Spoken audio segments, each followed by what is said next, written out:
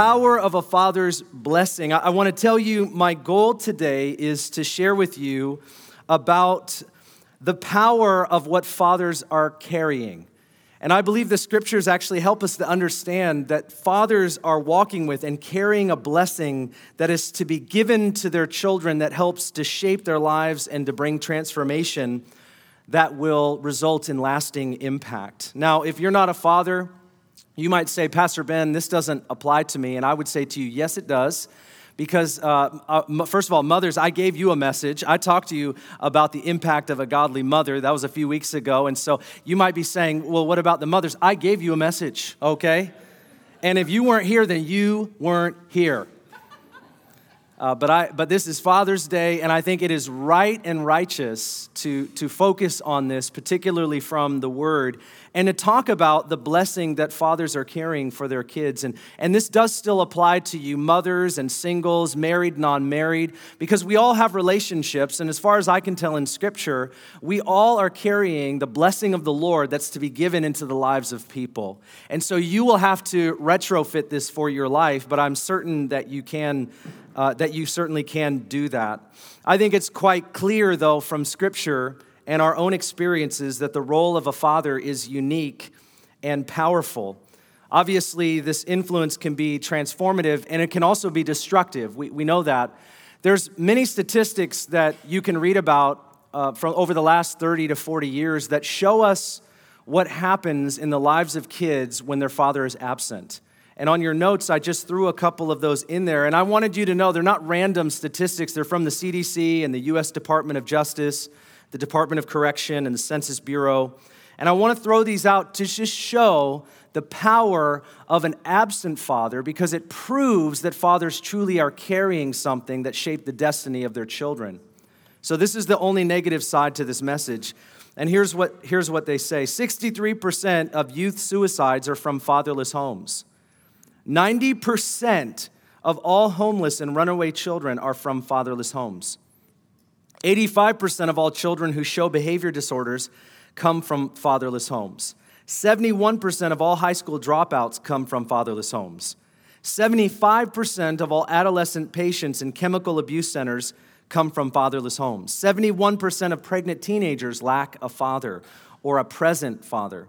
43% of all U.S. children, yes, listen to me, 43% of all U.S. children live without their father in some way, shape, or form. It sounds unbelievable. I know when you read these, it sounds unbelievable. Like, what blog did you get these from? But when you begin to look at the research, as things have increased over the years, we realize that in a world that does not honor God's design for family, does not honor the father and mother, you're not even going to hear the negative statistics anymore, because in order to bring forth negative statistics to show how powerful the role of a father is, you actually have to honor the role of father and mother to even do that. And so one of the reasons you won't hear about these negative statistics is because of the cultural moment that we're in.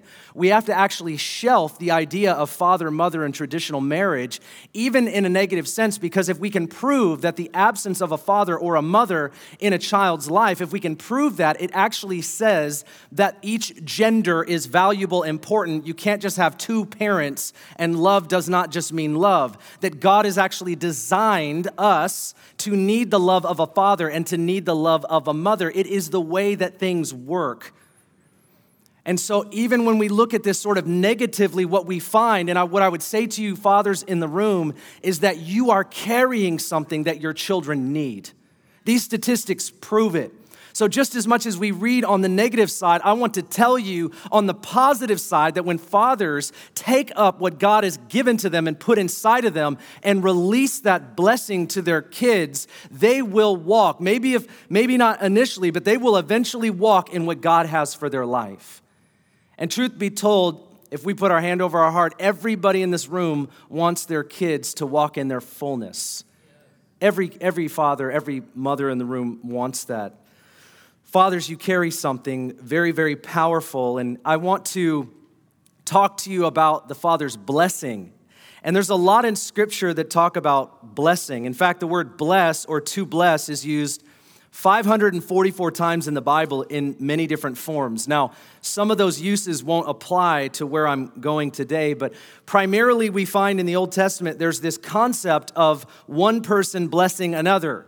We'll read phrases like, he blessed them, or they blessed them, or God even saying, I will bless you.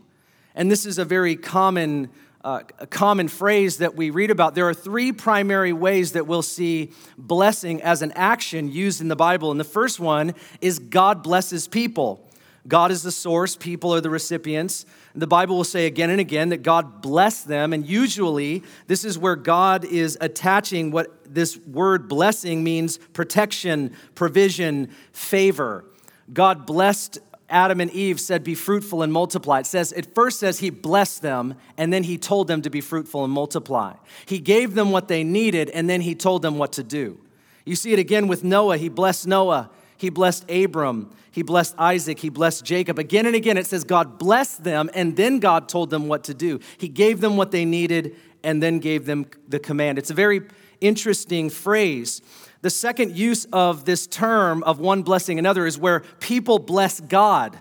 Many times in Scripture, you'll see this phrase, particularly in the Psalms, like, bless the Lord, oh my soul, and all that is within me. And when that phrase is used, it's speaking of worship. I worship you, God. You are worthy. I bless you. In other words, we are giving back to God what he's given to us. We're using our voice. We're using our words. We're telling him that he's beautiful, that he's profound, that he's majestic. We are just, as the creation, giving back to the Creator. We're reflecting back to him what he's put inside of us. And we're giving that through worship. The third way that this term blessing is used towards another is where people bless a person, or a family will bless a child, or in particular what we're focusing on today, a father will bless his kids. There's a lot of instances of this. You could see Genesis 14:24, really on and on and on, many different ways that we can look at this, but we find that it's a normal thing. I didn't have the revelation of blessing. I mean, we tend to think like, oh, praise God, I'm blessed, and we were talking about, sometimes people are talking about they got money or provision or whatever, and it's sometimes the weird version of the gospel that we don't preach here. It's like, praise God, I'm blessed, and whatever, I don't know what they're talking about. But the blessing of the Lord is not merely material possessions. And what I want to even tell you today is that we can see from the Bible that far more than money and far more than any financial inheritance, God has put something in fathers that he wants them to release to their kids that has nothing to do with material possessions or wealth or anything like that. And we're going to find it from the scripture. In particular, we're going to see it in Genesis 49. A father's blessing was typically where a father would prayerfully invoke the favor of God by speaking truthfully, prophetically, and declaratively over their kids. You find it when they're babies. It's what we do here on the stage. We dedicate children and we pray over them. We speak over them. And you also find it when they're coming into their adulthood. In fact, blessing, a father's blessing, is an ongoing thing, and it never really ends. In Genesis 49, we have a whole chapter that is devoted to Jacob, or otherwise known as Israel, where he, at the end of his life, blesses his 12 sons. In fact, the first part of the chapter says that he said, gather to me all my sons, because he's about to die. And then the whole chapter is a blessing over all 12 of his sons. And those 12 sons become the 12 tribes of Israel. And these prophecies, these declarations are attached to their life. And you see them play out in not only the 12 sons, but the 12 tribes. It's very profound. It's very powerful. And I don't want to read all of those blessings that were spoken. I just want to read the summation at the end of chapter 49, verse 28. And here's what the Bible says. It says, all these are the 12 tribes of Israel. He had just gotten done prophesying over his sons. And this is what their father said to them when he blessed them. He blessed them, every one, with the blessing that was appropriate to him. It was specific. And then he charged them and he said to them, I am about to be gathered to my people. Bury me with my fathers in the cave that is in the field of Ephron the Hittite, in the cave that is in the field of Machpelah, I can't say it properly, which is before Mamre in the land of Canaan, which Abraham bought along with the field from Ephron the Hittite for a burial site. There they buried Abraham and his wife Sarah, and there they buried Isaac and his wife Rebekah. And there I buried Leah in the field and the cave that is in it, purchased from the sons of Heth. When Jacob finished charging his sons or blessing them, he drew his feet into the bed and he breathed his last and he was gathered to his people. So here he gathers his sons, he blesses them. We read all the way through chapter 49. And then he charges them after he blesses them and literally dies right after that. That's the story of Genesis 49. But it's the summation of a long story in the book of Genesis that starts in Genesis 25, where there's two brothers that were born, Jacob and Esau. We know Jacob understood the blessing of a father because in Genesis 27, he tricked his father to give him the firstborn blessing. You might remember that whole story. He tricked his father in a way where he would get the firstborn blessing. He stole it from Esau, which means that Jacob understood the power of a father's blessing. And so here he is at the end of his life. And the picture that I want to put into the minds of our fathers today, and really all the rest of us, the picture is this, is that there was one thing that a man wanted to do before he died, and that was take everything that God had given to him and give it to his kids. I want that picture to stick into the minds of our fathers today, that there is something that you are carrying that shapes and imparts life into the destiny of your kids, no matter how old they are. And this man at the end of his life was thinking about one thing, and that one thing was, I've got to give everything to my kids before I die. And I believe that's a powerful picture, and it certainly inspires us to do the very same thing and realize that God's put a blessing into us that we need to give to them. I want to frame up the rest of my conversation today about the power of a father's blessing by talking to you about 4 things. That's right, 4. I could have chose 6, maybe even 16. Some of you have a 16-year-old, and you probably need 16 different blessings to give to them. Amen. But I want to give you 4 today, and the first one is this: the blessing of your intentional words. When we talk about the power of a father's blessing, we need to know what that means and what that is from Scripture. The blessing of your intentional words. The words that we speak to our kids and about our kids carry great power. They're not meaningless, they are meaningful. The importance of our words is actually a major theme in the book of Proverbs. You actually read about the power of speech, the power of tongue, the power of our words 150 times in the book of Proverbs. Clearly, it's an important topic for the writer.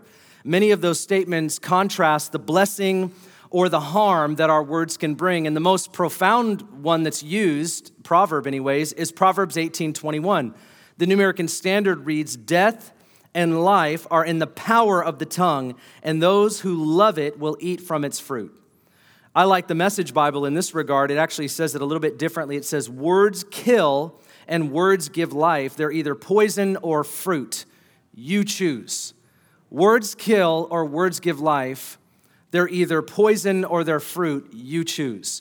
Something that we've got to recognize today as fathers look towards releasing the blessing of God into the lives of their kids is that we start with our words.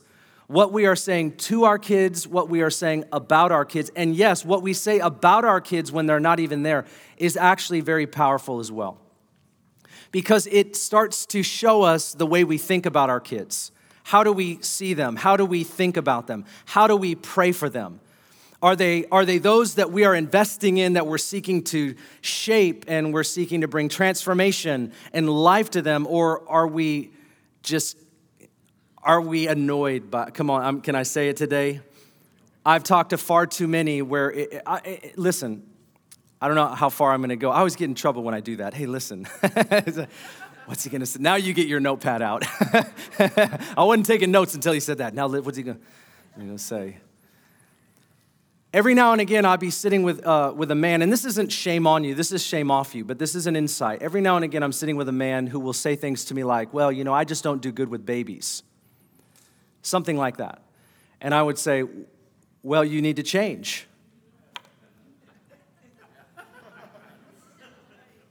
And I don't mean that in a disrespect, but it's not about what we're good at. It's about who we are, who they are, and what we're carrying for them. One of the blessings that I had was, I didn't know how to take care of babies. I never babysat when I was growing up. I just had them, And, my wife had them, and I was right there. I was right next to her, just coaching her on. Go, good job,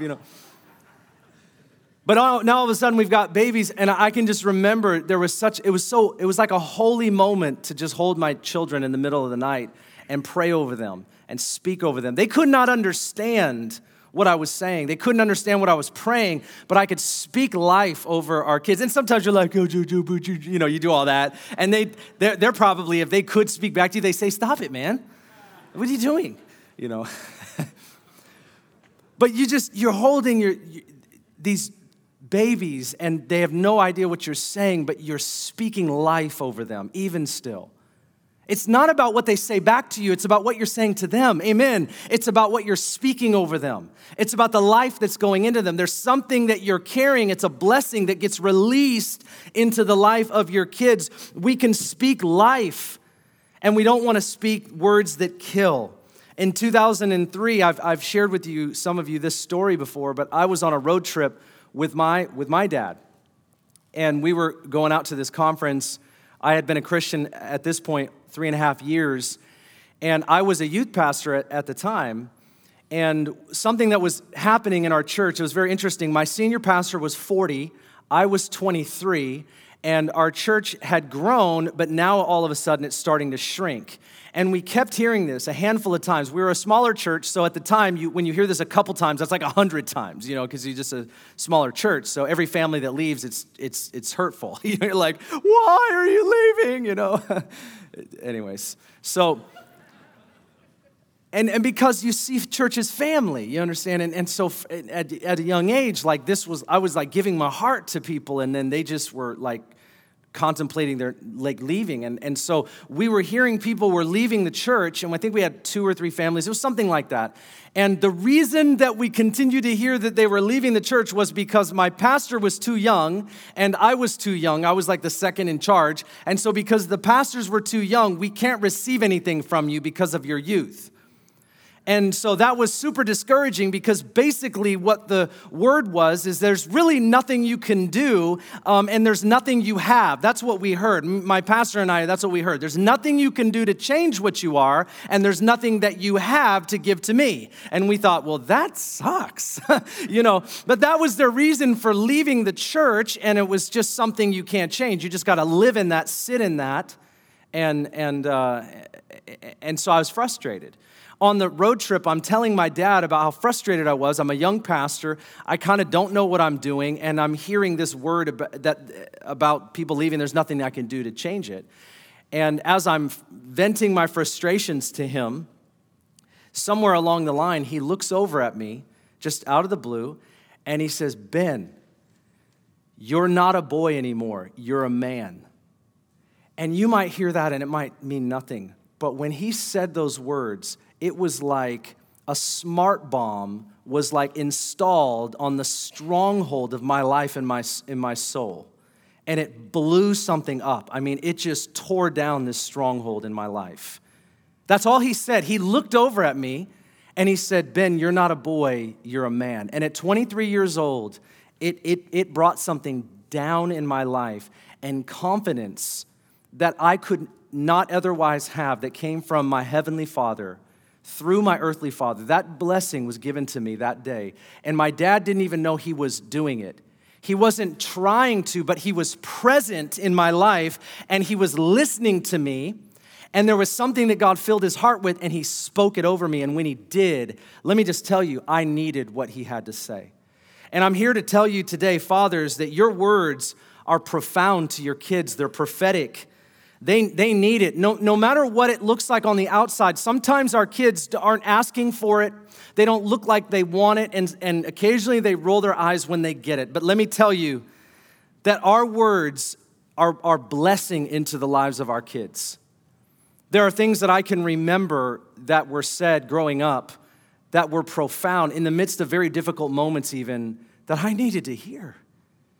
That some of you grown men, you'll reflect back, and there'll be strange times in your life where a memory will sweep up and it will just touch you. I have watched older men, and even in my office, and they'll recall a memory that they haven't had for years and years, but all of a sudden, God will bring a memory back to them and they'll tear up. Men that don't cry will start to tear up and remember something that was profound that had been said to them that was hidden for some time, but now God opened it back up and said, I wanted this for a blessing in your life, but he didn't bring it to them until they were 65 or sometimes even 70, and he released it to them at the right time. See, sometimes our words are like seeds in the lives of our kids, and they're not going to bear any fruit maybe until later on in life.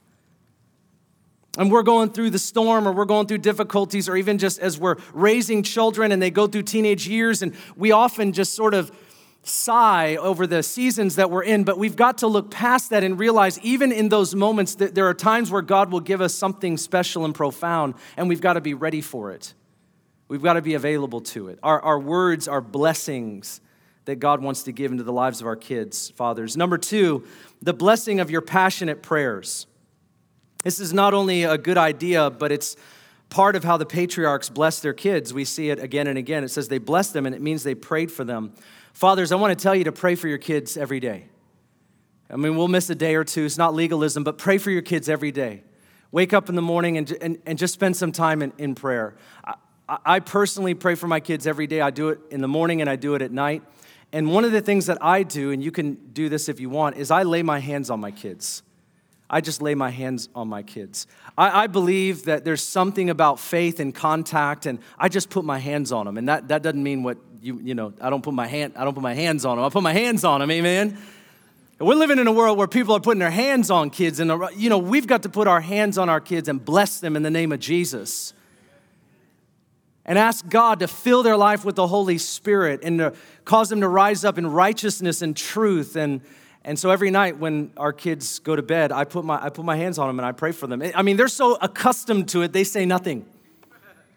I mean, you want to make it so normal, it's first nature. Like when your 35-year-old walks up to you, just put your hands on them and you just, Father, I just thank you in the name of Jesus. And they just submit to it. They just, amen. Let's get it to where it's like that they get older and they just know it's going to happen. You come into my door, you come into my house, bam. That's where we're going. Those are the things that people remember, by the way. The things sometimes that they roll their eyes from become the blessing. And I've had the privilege of doing I don't know how many funerals and memorial services and weddings and all that. Man, what a privilege I get. I can't even believe it. I get to be in people's ups and their downs. And I remember before I was a pastor, it was so much easier to be a real estate agent and to be in the business world. It was all incentivized. It was all that, and you just have a small period of time where you see people and then it's like, God bless you, have a great life and house, It was just easier, but church, it was like, I don't want to do somebody's wedding. I don't want to do somebody's memorial service. I'm going to screw it up, and I'm going to be that guy. And then God changed my heart, and he showed me that it was a profound privilege to stand with people, even in some of their darkest moments. Like, who gets to do that? And I realized it wasn't about what I said or me. It was about being able to facilitate something that God wanted to do right there. And man, I love it. I mean, seriously, I just consider it one of the greatest privileges of my life to stand in those places with people. Somebody's got to, and I'm just thankful that I get to do it. And I've been to many, many memorial services. I've facilitated them, conducted them, and it's pretty amazing what people say at the end of someone's life. And I look forward to it, actually. I've seen some dark memorial services, suicides and difficulties, and I've seen them, but there are so many more where people say things that are profound and they inspire me. They shape me. Prayers that were prayed over people by those that have now gone to be with the Lord. Profound. Profound. I can tell you this, a praying person is always remembered. My mom, my dad, my brother, my sister, they were always praying. They were always, and those annoying things that they were laying their hands on people. They were always asking my friends and family members if they needed prayer. And it just kind of almost like people were embarrassed while they were living. And now they're reflecting on their life going like, you know what I really was? I really felt guilty because they were living in a way that I want to live and I don't. And it was actually a point of guilt. And now God is using it to shape them in their future. And it's profound. I look at a couple scriptures in the Bible to help us with this. There are two pictures. First is Job, and the second is David. A passage in Job chapter 1 that's always sort of touched my heart is it's here in verse 5. When it says this, when the days of feasting had completed their cycle, Job would send and consecrate them. rising up early in the morning and offering burnt offerings according to the number of them all. For Job said, perhaps my sons have sinned and cursed God in their hearts. Thus Job did continually. And let me just interpret this for you. Job woke up early in the morning every day and he offered burnt sacrifices to God for his kids just in case they sinned. Just in case. This is the kind of conviction that a man carried as he walked in the responsibility of being a father. Talk about blessing. Talk about blessing. I'm going to live in such a way to cover my kids just in case they're not walking in the way of righteousness. I mean, that is a profound statement to me. And there's another one that also inspires me when we look at the life of David. In fact, there's a brief overview of David, the end of David's life as a king, and he prays for the nation of Israel, and he prays for his son Solomon, who's going to succeed him as the king over Israel. In 1 Chronicles chapter 29, verse 18, David's prayed over the nation. In verse 18, it says, O Lord, the God of our ancestors, Abraham, Isaac, and Israel, make your people always want to obey you. See to it that their love for you never changes. And listen to this. Give my son Solomon the wholehearted desire to obey all of your commands and your laws and your decrees, and to do everything necessary to build this temple for which I have made these preparations. David was not able to build the temple of God. The Lord didn't allow him to because he said, you're a man of bloodshed, you're a man of war, you're a man of anger. If you read David's story, he's not all sanctified, okay? And so God did not allow him to build the temple, but what David did, he said, I'm going to make all the preparations so that my son can do it. So he got all the timber and the gold and the silver, and he put it aside. He actually had this in his mind. It was part of his vision. I'm going to get everything ready so that Solomon can do what God did not allow me to do. And Solomon did do it. I believe it was within 7 years or so, he was able to build the temple of the Lord. One of the first things Solomon did, actually. And so David had this vision for his son, but before he dies, because this is literally right when he dies, he blesses his son and he prays, I pray wholehearted devotion over Solomon. This is a prayer that we as fathers can pray over our kids every day of their life. Father, I thank you. I pray that my kids would surrender to you, live in wholehearted devotion to you, that they would walk in righteousness, that they would rise up and they would bless you, and they would speak the truth, and they would speak it in love. That the name of Jesus would be on their lips, and the nature of Jesus would be in their hearts. This is what we pray, and this is a blessing that we release to our kids. The third blessing is the blessing of your consistent presence. The blessing of a father cannot be reduced to words and prayers only. Our words and prayers are most powerful when they're accompanied by our presence. We cannot be absent relationally, spiritually, emotionally. You've heard the term that a father is absent relationally, but physically present. A father or mother can be absent spiritually or emotionally, but physically present. And we know that creates a lot of damage. In fact, I have a friend for a long time. He was the director over a large organization that had institutions where at-risk teens would go there for 30 to 60 days. So they had like shelters and they had counseling offices and all that. His job was to oversee all the operations and really provide mediation between parents and kids that were at risk.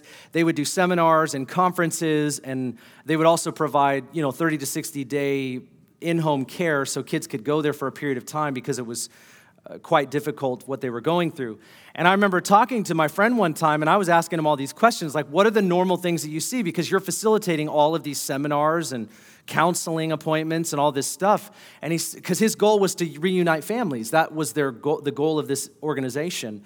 And he said this to me, and I won't forget it. He said, the main thing when we get parents to the table and we get kids to the table who are considered at risk, and it's very difficult, and these homes are in disarray, and they're not in unity, and all kinds of volatile things are happening. The one thing that we recognize again and again and again is the parents and the kids spend no time together.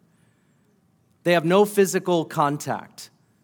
There's no real presence in the kid's life. So often what happens is the kids will act out because they're in a way, in their own soul, they're saying, I need something that I'm not getting. I want something and I don't know how to say it. I don't know how to get it, and I know it's not being given. And so they don't know, they're not old enough. they're not developed enough to do that. That's why so many people, when they get older in life, they reflect back on what they didn't have. That's why that happens, especially when people go through counseling, because they're processing what they didn't have because they felt the hole throughout their upbringing. And so my friend said that we find always the case is that there's just very little contact, there's very little presence, if any at all. In fact, he would even tell me that the parents are quite annoyed by their children and their perspective is very clear to their kids. And so what we know from this is that our physical presence matters. We can speak to our kids, we can pray for our kids, but we've got to be present for our kids as well. These all go together. And this is a blessing in the life of our kids. There are things that I can remember about my parents that maybe they didn't do everything well, but there are things that I can remember where they were there. And sometimes when we as parents or we as fathers feel helpless, and it's sort of, there's this guilt that comes over us. There's actually shame that's here. And that's why I've never really liked the subtle, indirect shame on you message on Father's Day, which is not happening right now, men.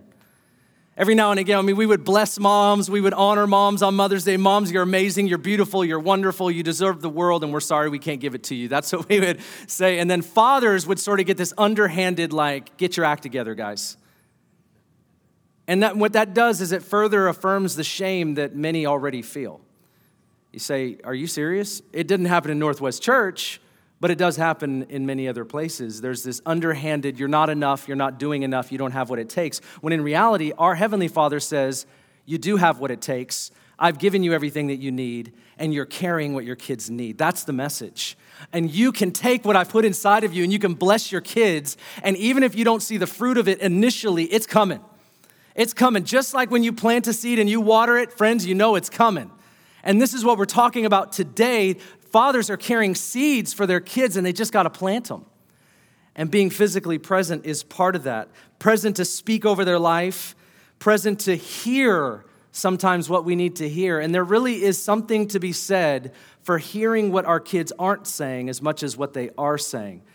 And I believe today, even as I'm going to ask you fathers to stand in just a few moments, I'm going to pray that God would give you prophetic discernment, insight into the hearts of your kids in this season, that you would not only hear what they're saying, but what they're not saying. Amen.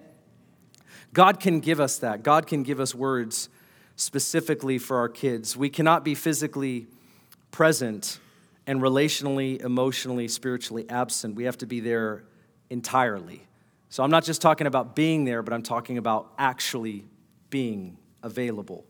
The fourth and the final blessing is the blessing of your godly example. I think it's a terrible thing for children when they have an example of a parent that preaches Jesus but lives like Satan. This kind of hypocrisy is more dangerous than anything else. And it imparts the exact opposite to our kids that we're trying to give to them. But here's the reality, though. No father is perfect. When we look at the examples I'm even giving you today, Jacob and David and Solomon, they've got a whole list of pretty terrible things, which most of us have never touched for the most part. But I would tell you our honest and our humble and our transparent walk with God impacts our kids far after we're gone. That really is what touches their lives, whether we know it or not. And they need to see our walk with God. It provides a path for them and how they're supposed to walk and what they're supposed to do. They need to see that in their fathers. They need to see their fathers pray and love the Lord and serve and be generous and kind and patient and strong when things get tough. They need to see their fathers cover their mother. Even if you're divorced, they still need to see those words of blessing come out of their fathers over their ex-spouse. I mean, even in situations like that, they need to see it in us. They need to hear it in us. And so here's the deal. If it's not present right now, and maybe you're saying, Pastor Ben, I just got to strive and struggle. No, we need to surrender. It's not about striving and struggling more. It's about surrendering more to Jesus and saying, I can't, but you can. Would you help me? Would you help me to be the godliest example to my kids that is possible so that they can rise up and have the very best? An inheritance that we leave behind should not be materially focused. Proverbs chapter 22 and verse 1, this is what it says. It says, a good name is to be more desired than great wealth, and favor is better than silver and gold.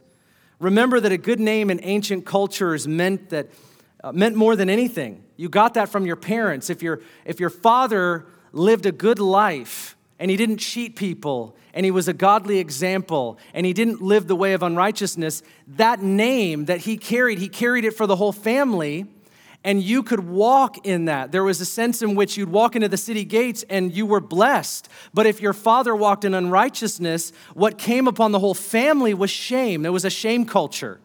And so you would have a certain kind of name. You're from that family with that father who's done that thing. And that's why the scripture says a good name is to be more desired than great wealth. In other words, you can give your kids a lot of money and houses and material possessions, but the fact is, if we didn't walk in such a way that can cause our kids to stand up straight, we've actually deprived them of what God gave to us for them. He did not want us to work so hard our whole life so we could give them $100,000. But our true inheritance for our kids is the way that we lived and what we gave to them. Jared, you can come. We see the clearest example also in the line of kings. You know, when a king, it was chronicled about the end of their life, it said, this king did righteous in the eyes of the Lord, and this king did unrighteous in the eyes of the Lord. I find it really fascinating that often when there was a righteous king, most often, not always, but most often, their sons had a really good shot of walking righteously before the Lord as well. But when it talks about an unrighteous king, often their son lived an unrighteous life as well. He walked in the ways of his father. Have you ever read this in the Bible? He walked unrighteously in the ways of his father. What is that saying? It is saying there's something profound about how we live and that it actually is an impartation of blessing. The way that we live. I'll close by saying this. There's a friend of mine in our church. I was talking to him a couple weeks ago. He doesn't know I'm saying this, so I'm going to generalize the story, but he was in my office and he was telling me that he's getting to the end of retirement. He's been in our church for a long time, and he's been meditating and contemplating on what God has for him in this next chapter, like Pastor Suzanne brought up today. And he's been thinking about it, like, what does the Lord want me to do? And as he was talking about me, he was raised in another country, and he said, you know, my dad was a pastor, and he left us, the kids, physically, financially, nothing. He left us nothing. We didn't have anything. He didn't have anything. He was a pastor, and he gave everything that he had while he was living. But he said, but what he gave to me was that he was a man that always was seeking to reach people in Jesus' name. He loved his family, and he gave his very best while he was alive. And he said, I've realized that that's what I want to give to my kids. And he talked about even when his dad was in like hospice care, his dad was still trying to reach the nurses for Jesus. He's like, that's the picture that my dad left with me. And he said to me that day, he said, I've just been thinking about what am I giving to my kids? What am I leaving with them? And you know, in a moment like that, I mean, I just teared up because I was like, that profoundly impacted me. It's like, that's exactly what I want to give to my kids. Like, nothing else matters. And so we go back to Genesis 49 and we realize at the end of his life, Jacob wanted to do one thing. We go back to David's story in 1 Chronicles. At the end of his life, David wanted to do one thing. I want to bless my kids. I want to give them everything that God has given to me. I want to release it into their care. And friend, you know what? We do not have to wait until our last days. We can do it right now. And sometimes it's the mundane stuff that we don't think was that profound. But when we look back, we realize it was in the mundane where God released the greatest blessing. And so here's what I want to do today. First of all, to those who are fathers in the room, God bless you. I believe this is a great time for us, no matter how old our kids are, to give them everything that God's given to us. And I want to pray over you today that the anointing of God would fall upon your life to give you prophetic insight and discernment for all that God wants to do both in you and through you. So would you stand? Would you fathers stand real quickly? Let us bless you today. We're going to bless you that you would be a blessing. That's the blessing of Abraham. If you're around them, won't you lay hands on them, stretch your hands towards them? Amen. Father, we thank you. You're the one that we look to. You're our heavenly Father. And we bless your holy name. Bless the Lord, O my soul. All that is within me, bless his holy name. Now, Father, we ask you to give to us, men in the room that are fathers. We pray that you would fill us with the Holy Spirit. We pray that you would bless us, that we would be a blessing. Father, I pray that right now you would give us everything that we need. Would you heal us that we could bring healing? Would you fill us that we could bring the power and the life of the Holy Spirit? Would you speak to us words that we can give to our children? Give us insight and new discernment. I pray for added discernment this week for all of the fathers in the room. I thank you for their lives. I thank you for our first ministry, which is to give to our family. And I pray, God, that you would sharpen them, that you would shape them. I pray that you would put scriptures into them for each one of their kids, that they would carry life verses. And they also, Lord, in this time of their life, would move towards that godly example and being the men that you've called them to be. And it would literally transform their home. We thank you, Lord, for transformed homes right now. We thank you that as we stand, we are standing for our kids. We are standing for their righteousness. We are standing for holiness. We are standing for a future generation that will do greater than we have ever imagined, because we today are declaring that we're going to give our days to you. And so, Lord, right now we surrender our fathering to you, that you would use it in the lives of our kids, that they would be better than us, that they would go farther than we've gone. They would do more than we could do. They would be more godly than we've ever been. They would pray more than we've prayed. They would know the word better than we've ever known it. They would reach more people than we could have ever reached. So today we stand for that. Would you bless each man in this room to father just like you? We thank you for them today in Jesus' mighty name. Amen and amen. Will you just give a hand clap to our fathers today and celebrate them? God bless you. Thanks for listening. If you'd like more information about Northwest Church, go to our website, nwcfoursquare.org, or download our app in any of the app stores by searching Northwest Foursquare Church.